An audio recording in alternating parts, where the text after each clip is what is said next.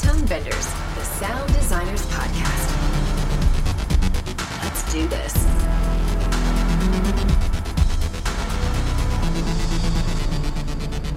Hello and welcome to Tonebenders. My name is Tim Muirhead and I will be your host for today. Joining me in the co-pilot seat is Mark Kilborn. How are you doing today, Mark? I'm great. How are you? I'm doing pretty good. I'm really excited to talk to our guests today. They're the sound crew from the recent Halo series streaming on Paramount+. I was super lucky to go into Formosa, Toronto and watch a few episodes in the room these shows were actually mixed in. It was glorious to hear it in Atmos. It was really exciting and it blew my mind. So joining us today, we have re-recording mixers Matt Chan and Lou Solikovsky. Welcome, guys. Thanks, Tim. Thank you. We also have sound supervisor Jane Tattersall. Hello, Jane. Welcome. Hi there. Thank you very much. Finally, we have sound designer Brennan Mercer. Brennan is zooming in from Ottawa. How are you doing, Brennan? Very well, thank you. Above average. Thanks for having us. Solidly above average. What more can we expect? The first question I wanted to ask everybody is a sound design choice that was made on the show that I really liked. The idea of hyperspace is something that's been in a million sci-fi projects. And almost every time we've ever seen hyperspace, it sounds the same. It's like a high-pitched synthy sound with whooshes going through it, movement in the high-pitched frequencies. Slipspace in Halo sounds completely different. It's almost like a rolling thunder. It was a new sound for me that made me really excited and made me think, oh, we're going places that I'm not going to be used to with the sound on this show. Brendan, as a sound designer, how did you go about coming up with the sound for Slipspace? Episode 2, it opens in Slipspace, and we have our first kind of exit out of Slipspace in that episode. That was actually the first episode that we edited instead of doing episode 1. And Matt has always said that he thinks that's kind of a great idea in terms of sound editing, like skip over the first insane episode where all these different characters and weapons and vehicles and battles are being established, and maybe try to begin on an easier note. That has nothing to do with Slipspace. It's a good point, though. Episode 2 actually wasn't that easy in the end. Although it was cool to do 2 first, we did it because of CGI. There wasn't enough image in episode 1 to get started. Well, that makes sense. So you started with episode 2 and Slipspace. How did you come up with the sounds for that, Bren? We knew it didn't want to be too intrusive of the dialogue, and that we needed to be kind of creating this bubble of sound for specifically the two characters of John and Quan. You know, they're in this cockpit together. It's meant to feel very intimate. So any kind of very sharp or shearing sounds were like out of the question. So we had to keep it in the low frequencies, but I think all of us were on the same page that we really didn't want it to be just a rumble. I specifically wanted some kind of texture.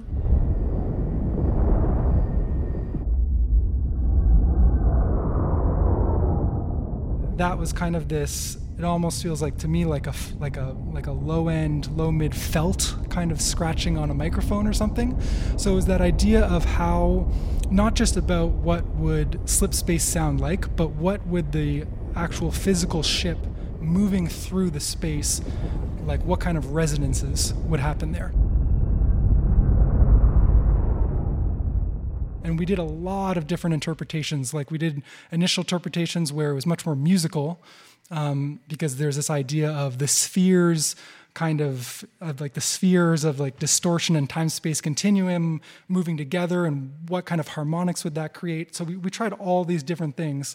And in the end, we kind of settled on a much more simplistic version of what we thought would work. Lou, who handled mixing dialogue and who handled mixing sound effects? I was on dialogue and Matt was on sound effects. So Matt, when you got the sounds up on the faders, was it easy to duck it around the dialogue as Brennan was just discussing? I would say like the initial passes, like because they were so musical, they started to blend in with score. They never really got in the way of the dialogue.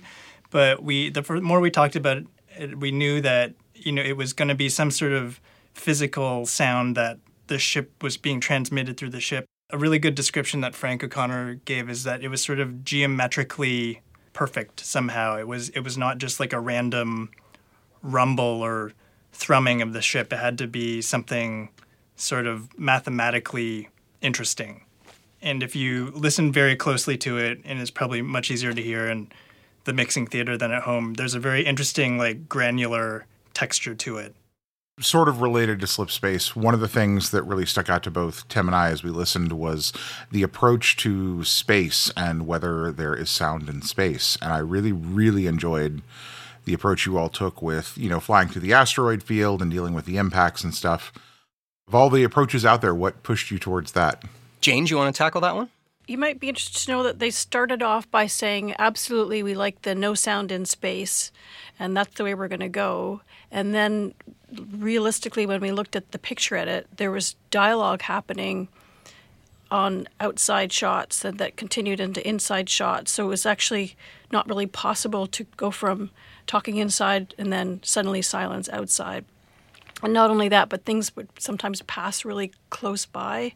And while it kind of cried out for some kind of sound. So the rule that was made first then, of course, got broken. So that was like the working around it. Let's make it as silent as possible, but we have to have some sound.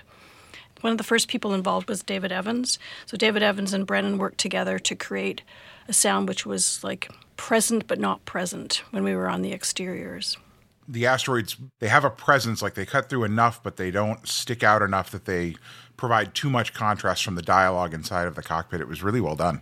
Yeah, we didn't want to just do an edit where Matt would just throw on a low pass filter over top of everything. So we really tried to edit it with that in mind. Like there's plenty of low-end material, like low-end content for space material, but all the asteroids specifically, again, like one of those kind of textural, almost felt elements just to stick something through. But we wanted to approach it not by creating a full edit and then low passing it so it sounded underwater. We wanted to just have those mid frequencies pop out just enough to, without giving it away, that there was some kind of sonic content there, and that to keep that illusion of being in space. And what makes it work so well is the contrast of, as Jane said, you're going inside and outside of the ship. When we're inside the ship, we're hearing the full impacts of the meteors. You're hearing alarms going off, the engines, not revving, but the engines going. And then you cut back outside and you're all of a sudden limited to what you're hearing. It was really effective. That was a way of like amping up the tension, like right? making the point without making the point.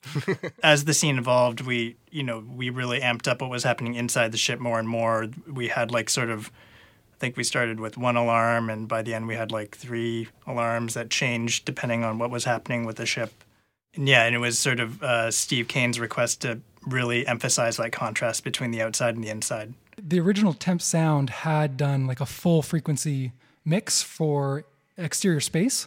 So when we approached it, we made it full frequency. Many people on the team are a fan of sound in space, if that's okay to say.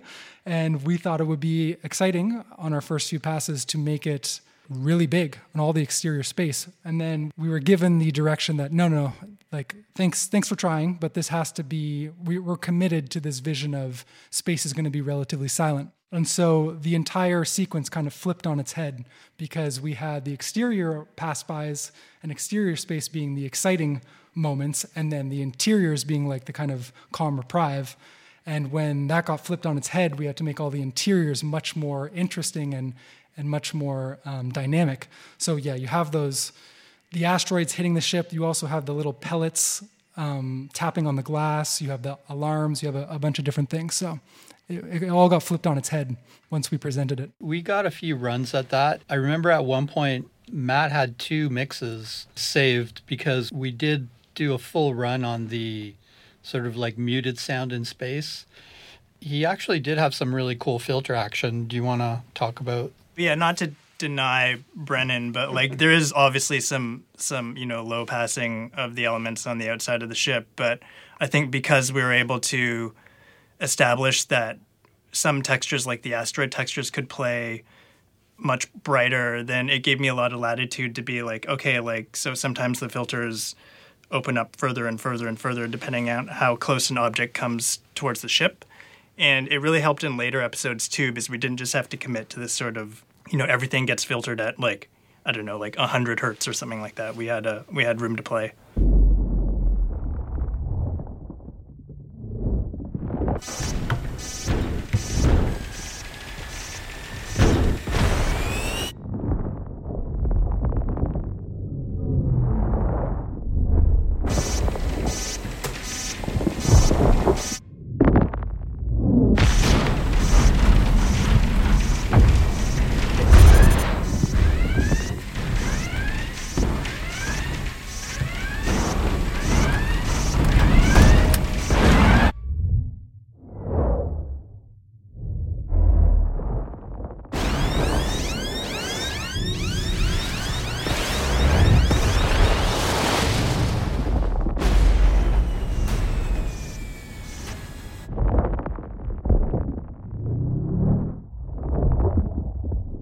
And then to add to that, at one point we had music.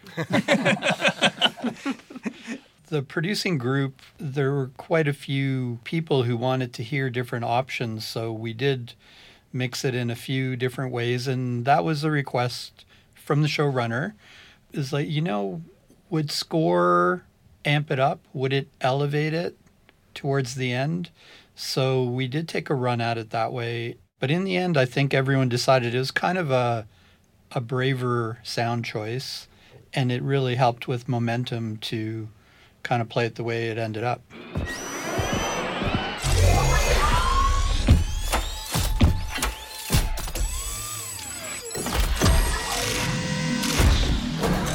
Well, speaking of brave sound choices, there is something that is quite different than almost every show I've ever seen in the mix of this, and that is the feet of the Spartans.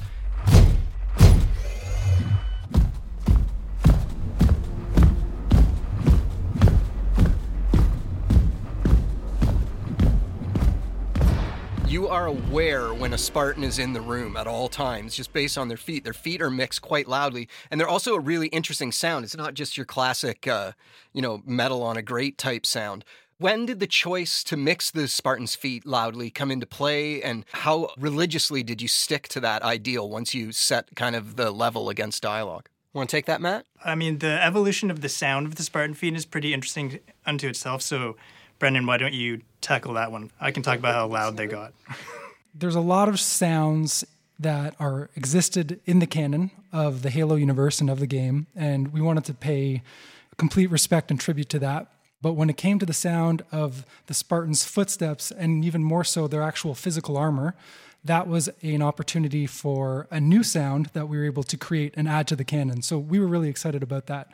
And Otto Bathurst, one of the directors on the show, he was adamant that they needed to sound massive. They also needed to be, stealthy and agile. So it needed to be something that it was like thunderous, but also like almost like a ninja kind of thing. We had a conversation before about talking about process is a good thing. It's great. We love hearing about how other people created sounds.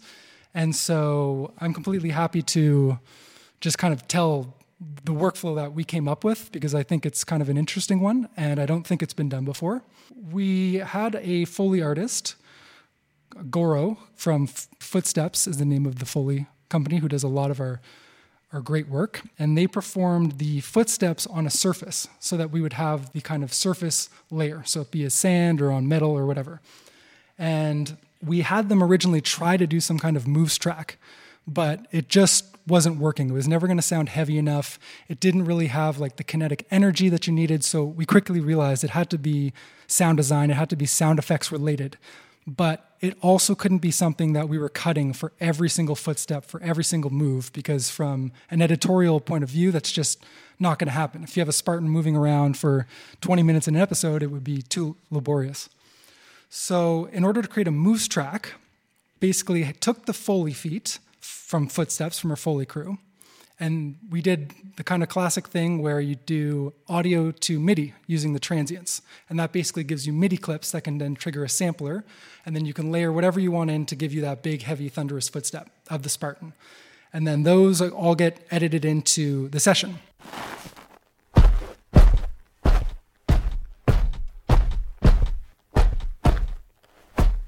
So those are your footfeet. Now you need a way to create a moves track. So I'm a really big fan of reverse reverb. Reverse reverb is a trick that I use when I just want to make any natural sound just kind of be brightened up or sound bigger or just be cooler. Like if you take a good, interesting Foley sound and you just reverse it, add your reverb, then reverse it again, you're going to have this swelling effect that swells into your sound. And it sounds semi-natural because it's a derivative of that original Foley sound. So we took those footsteps that were triggered by the sampler, we reversed them, applied the reverb, reversed that again, and now you have a swelling into each footstep, which is basically a moves track. And it's perfectly timed to every footstep because the space between each transient, it's going to swell into it.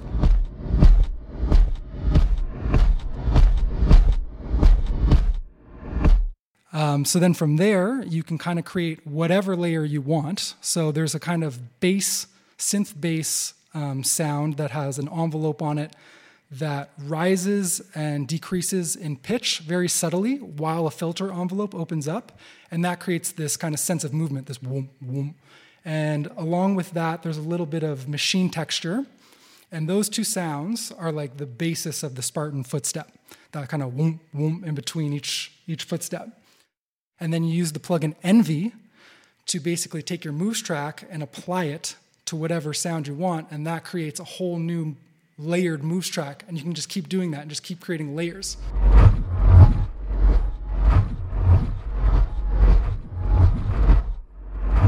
And that is how we created the Spartan moves. That's awesome. Thank you very much for letting us hear all the individual levels. Now let's hear it all together as one pass.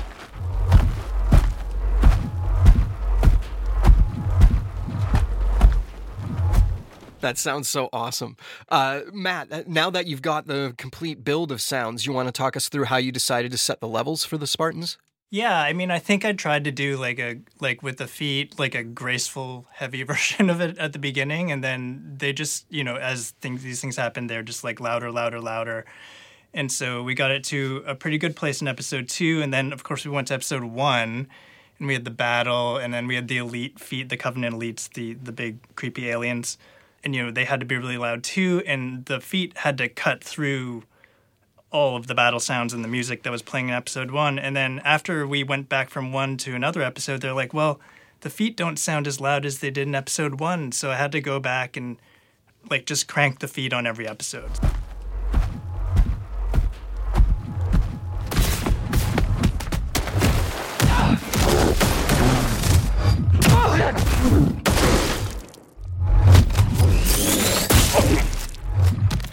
And now I'm ruined forever for feet. I'm working on another show, and I feel the feet are not heavy enough. So Lou, let's bring you into the conversation here. You mix the dialogue. This series is just like a circus of treatments on the voices. There's so many amazing treatments. You have helmets, first of all. All the Spartans are in helmets at times. There's like scenes on alien planets with like moving walls. So I think there's some kind of special treatment going on in those rooms because it sounded really cool. There's also characters that are only being heard inside someone's head. There's hologram characters. There's aliens with super long throats. How did you go about treating all of these different treatments for all the dialogue in this? There was a lot of early prep work and discussions. So I would say it was like 2 years ago when we got brought on to just have discussions and meet with the 343 people and the showrunner. There were all these ideas being tossed out, and it was before we'd even seen Cortana or figured out how that was going to work. But so I just started putting down ideas and like recording some things. One of the first things that came up was actually the sound of what does a Spartan sound like when they're in their suit and they've got their helmet on, but they're talking to someone standing outside.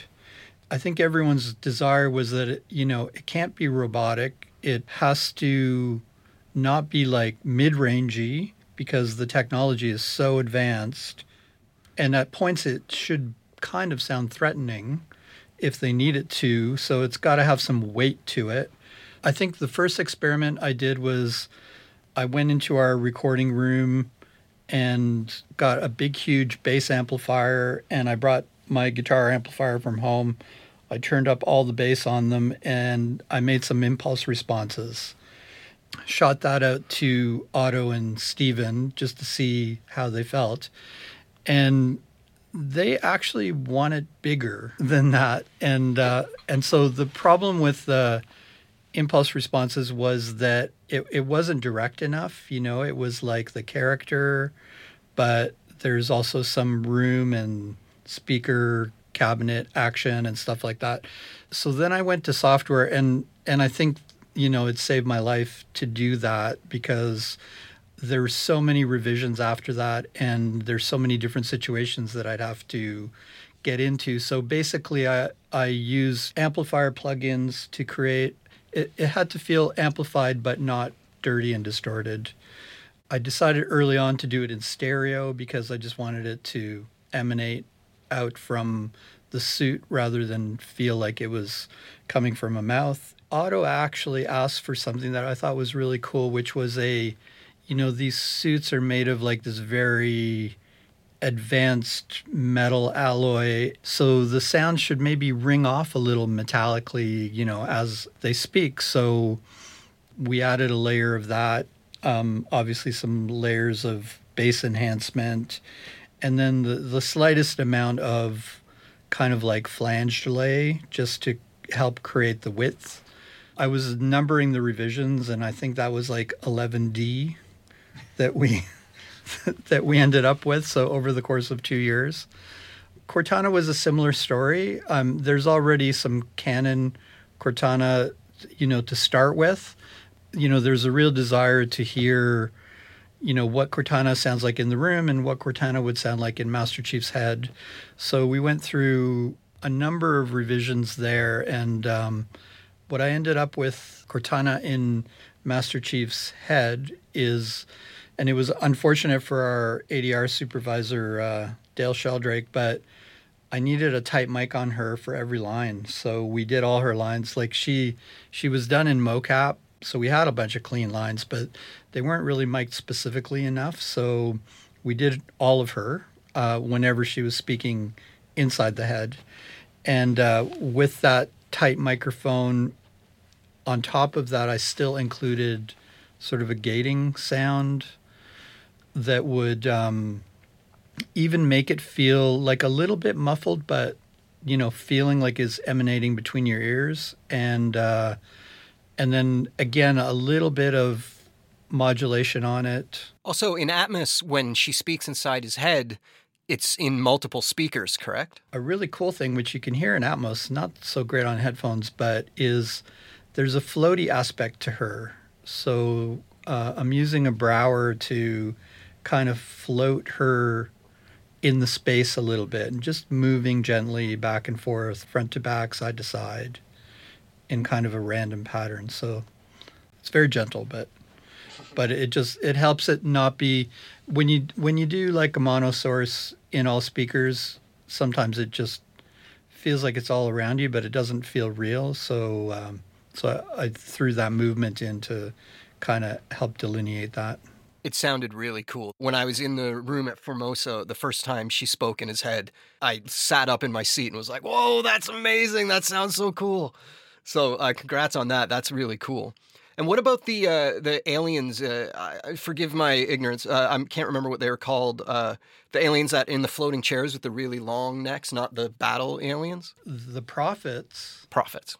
Are a great story because they were the easiest part of my life. Every other alien component needed processing. The Prophets were cast actors who did it all with their voice. And I swear to you, I did nothing. Wow. Except for put them in a room. And then that one thing you mentioned when we were in High Charity. So one of the concepts was that in High Charity, a lot of the rooms have an organic membrane, like it's not like concrete walls or anything like that. With the organic membrane, I thought it would be cool if just when the Prophets spoke that the walls kind of reacted to their speech and kind of vibrated and rippled all around you with sort of a kind of like a rumbly, fluttering kind of sound. I nailed that one the first time, actually. Oh, baller. That was, it was luck. Excellent. Everything else needed lots of revisions, but that one, people heard that one and they're like, yeah, that's really cool.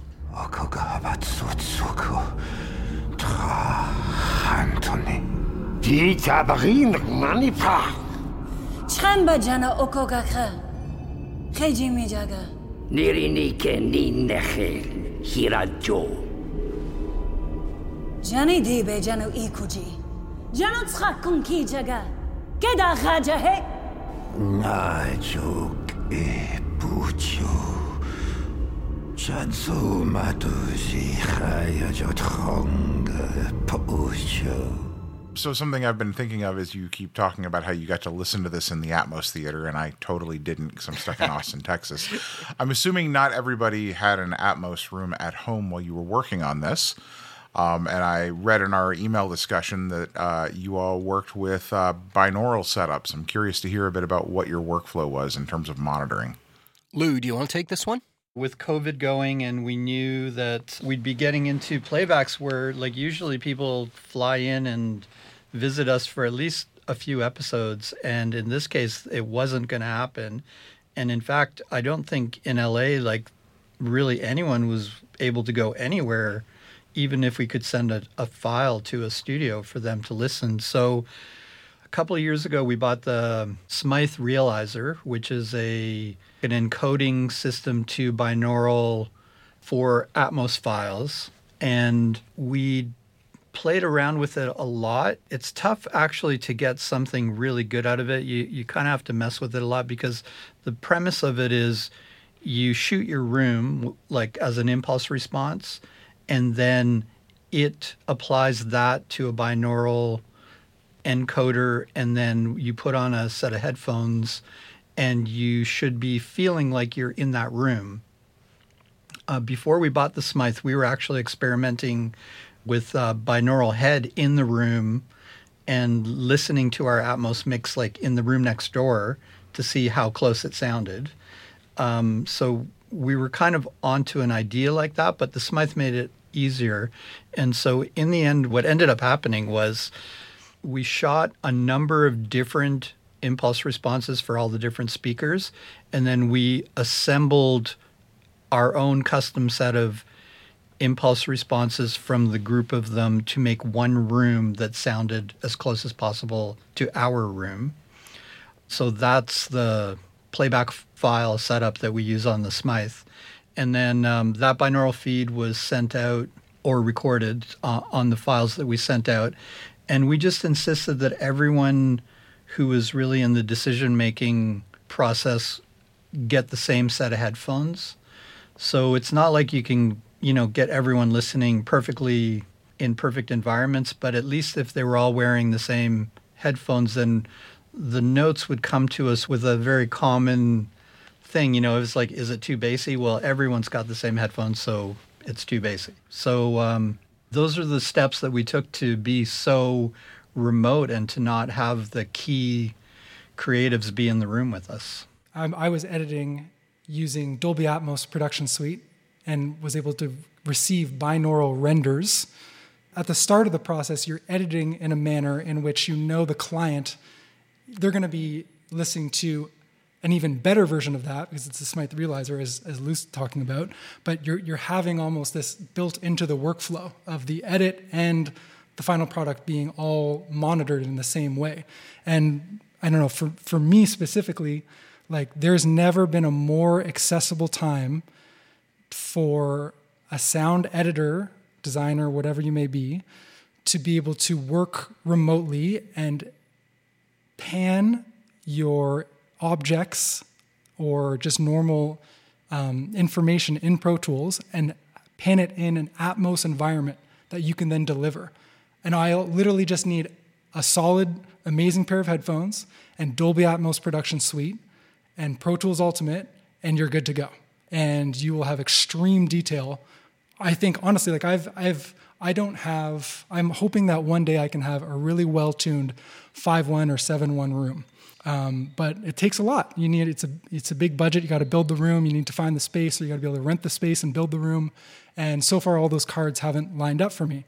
And when I edit in even stereo or stereo and surround, and then I compare that to what I'm getting on this AKG 712 pair of headphones, this is a more detailed representation and a more detailed, for me, in an untreated acoustic room. These are farly superior than anything I'm going to be able to get. So if you don't have the money or the space to be able to create a room and acoustically treat it, then it's pretty incredible that with a 3-month free DAPS trial, sorry to make this into an advertisement, a free advertisement for DAPS, but with a $1,000 pair of headphones and a free trial of DAPS, you can do that, and it's incredible.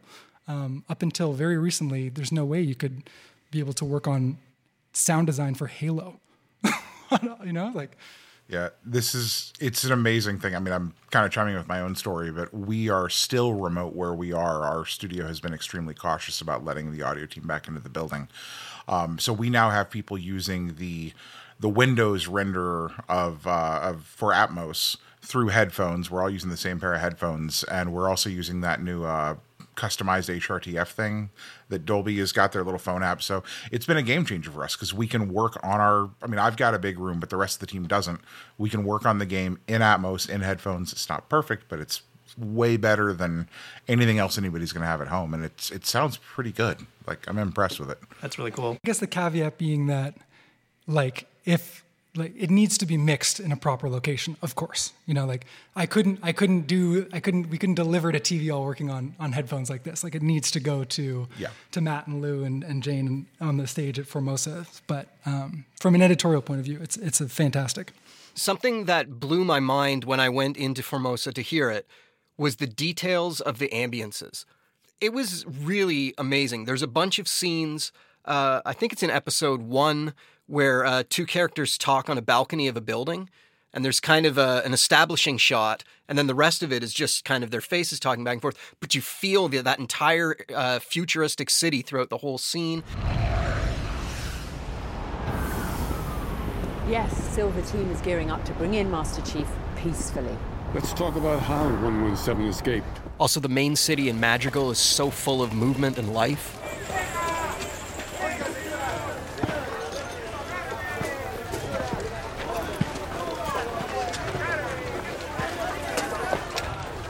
And then in episode 2, when they go to the planet, the rubble, the ambiences in the hallways and stuff like that in there, everything was so detailed and so full and so busy.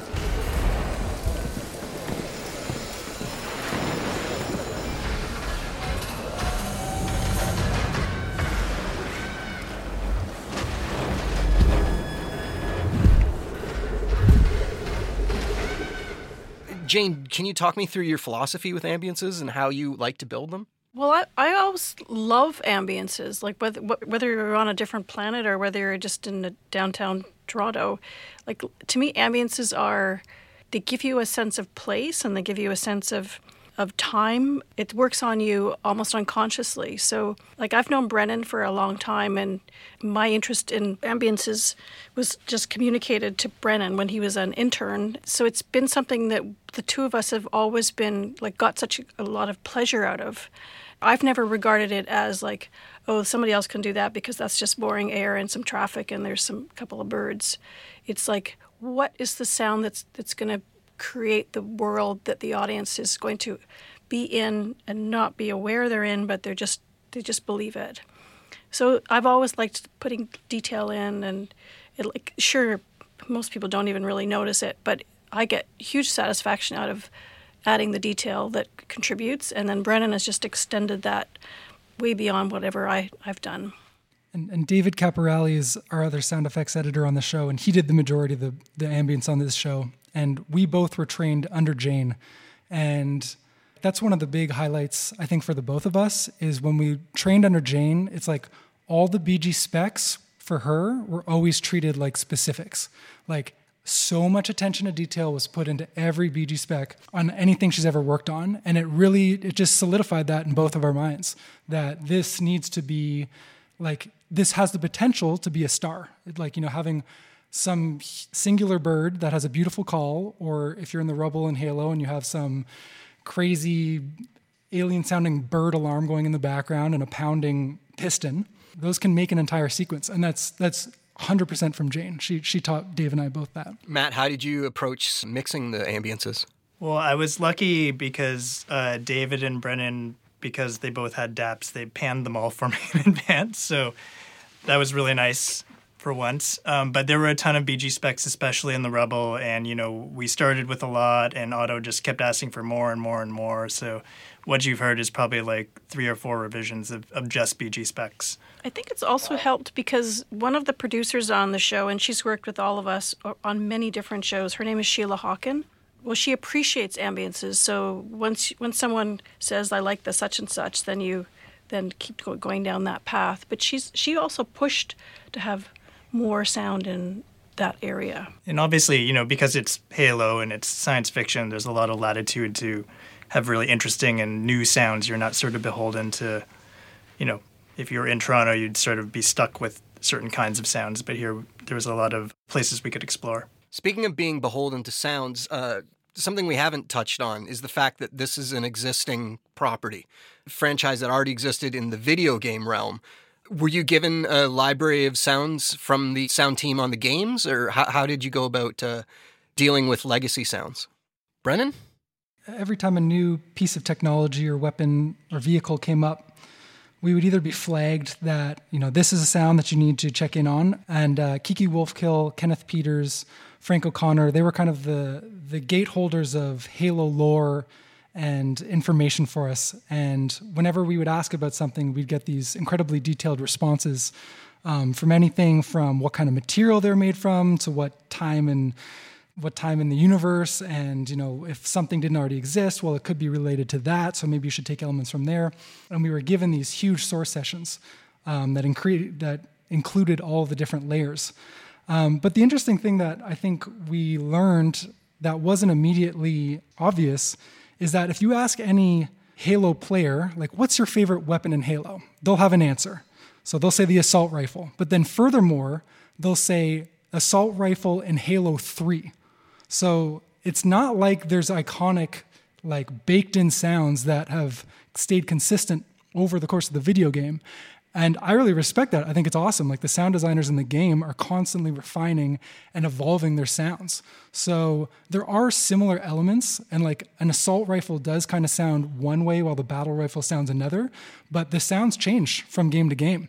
We had this ability to have a little bit of latitude with how we created it, but also trying to stay, true to what the original intent was behind a given class of weapon. And now it's been really cool because on YouTube, there's all these different people from the Halo game fandom, which basically take their favorite version of a weapon from a different game and then just put it on top of our mix and just this is the way I would edit it if I could. And it's interesting. And now I'm following all these Reddit forums where I'm I need to check out the assault rifle in Halo 3 and 5 because those are the ones that people seem to really like. As I mentioned many times to Mark's chagrin, I was able to go in and hear a couple episodes in Formosa. And one of the episodes that we saw, I believe it was episode 5, had a massive battle scene in it. It wasn't the whole episode, but maybe 10, 12 minutes long. And it was loud. And we actually got the playback lowered a little bit, and it was still really loud. I'm wondering, Matt, Lou, maybe Jane, if you were there, how do you just survive a day of mixing a scene like that without hurting your ears long term? It was something. It sounded amazing. I don't mean this in a negative way, but how do you avoid ear fatigue when doing that? I think to be perfectly fair, we don't work on a lot of shows like this. So when we mixed the battle in episode 1, I think Lou and I were both so excited. We were music, and the music is really huge. So a lot of it is negotiating with the music and figuring out how to punch everything else through it. So it gets really loud, and we were mixing at 85. But I think after episode 1, we decided to take a more sort of tag team approach to doing passes, where we would sort of put our premixes together, put the music in, and do a sort of a balanced pass together. And then we'd say, okay, Lou, you work on the grunts and the alien sounds, and Matt, you work on the gunshots, and we just sort of take turns, leaving the room to deal with it. Big point being you'd physically leave the room, right? Yeah. Having short ear breaks. So that 12-minute battle, we had multiple passes on it, but I would say easily, it took 2 days if you add up all the passes. So first pass would be get all the key lines through and get the music shape to have the right momentum and build. And I would leave the room for 20 minutes, and then Matt would take a pass and get all his details in. After going back and forth a few times, then we would sort of take our final sweep, and that's where we really figured out would it be easier to move this line 4 frames so then you can get the shield sound in, and can Cortana be a little bit positioned a little differently so that you can hear that gunfire, and including can I mute these 2 percussion hits so we can hear more of the elite footsteps. So all those kinds of things, you have to work interactively and together. And that's probably where we got the most amount of detail done. But yeah, you can't do that for 8-10 hours a day. So sometimes you just have to leave the room, let the other person work, and then come in and let them take an ear break. And then the VFX would be updated and we'd do it again. Thank you very much for talking with us today. You all were gracious enough to get me into Formosa as well as get me a screener of a bunch of episodes. And the second the screeners end, I immediately went and signed up for Paramount Plus so I could see the rest of the series as it came out, because I really enjoyed it. It was a lot of fun. Congratulations on all your hard work paying off. It was really fun to watch and hear. Congratulations. Thank you, Tim. Thank you. Thank you. Thank you. Tonebenders is produced by Timothy Muirhead, Renee Coronado, and Teresa Morrow. Theme music is by Mark Strait. Send your emails to info@tonebenderspodcast.com. Follow us on Twitter via @TheTonebenders and join Tonebenders Podcast on Facebook. Support this podcast. You can use our links when you shop at Amazon or B&H, or leave us a tip. Just go to tonebenderspodcast.com and click the support button. Thanks for listening. Are you looking for more audio-related podcasts to listen to? Tonebenders is part of the Audio Podcast Alliance, featuring a hand-picked selection of the very best podcasts about sound. Be sure to hear the latest episodes from our friends in the community at audiopodcast.org.